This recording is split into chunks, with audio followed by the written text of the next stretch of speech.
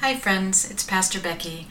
Today is Tuesday, December 8th, and it is the 10th day of Advent.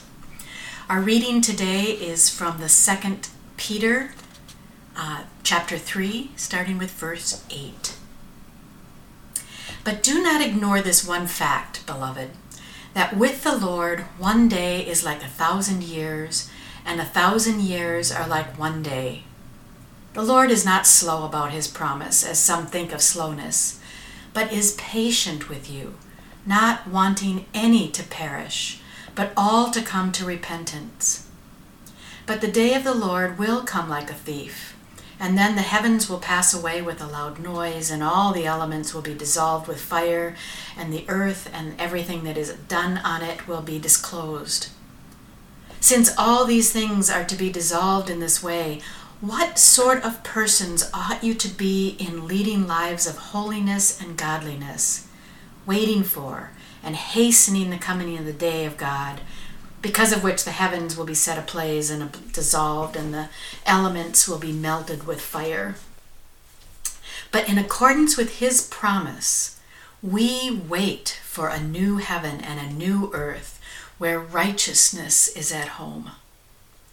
Therefore, beloved, while you are waiting for these things, strive to be found by him at peace, without spot or blemish, and regard the patience of our Lord as salvation.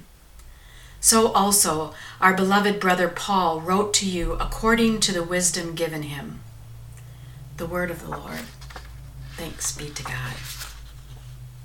I love this little sermon from Peter about what are we to do in the meantime while we wait? Because we seem to wait for so many different things in this life.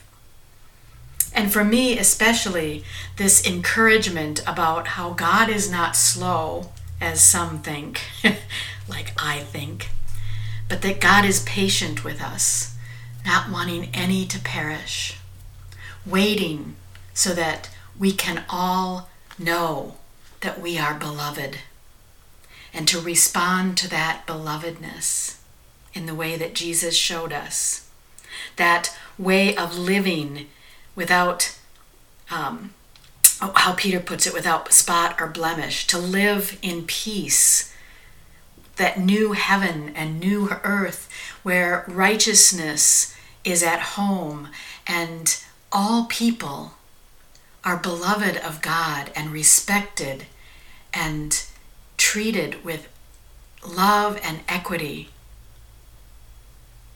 So, sorry about all of my computer noises.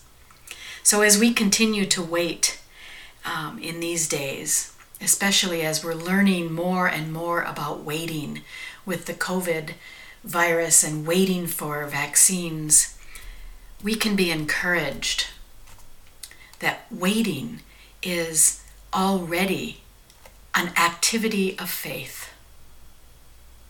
Let's pray. Oh, Jesus, waiting is so hard, as you well know, because you lived this life. And so we are praying for you to come quickly, to send your deliverance, especially from this plague that is upon your world and affecting your most beloved the most, those who are the least of your children, whose society doesn't pay as much attention to.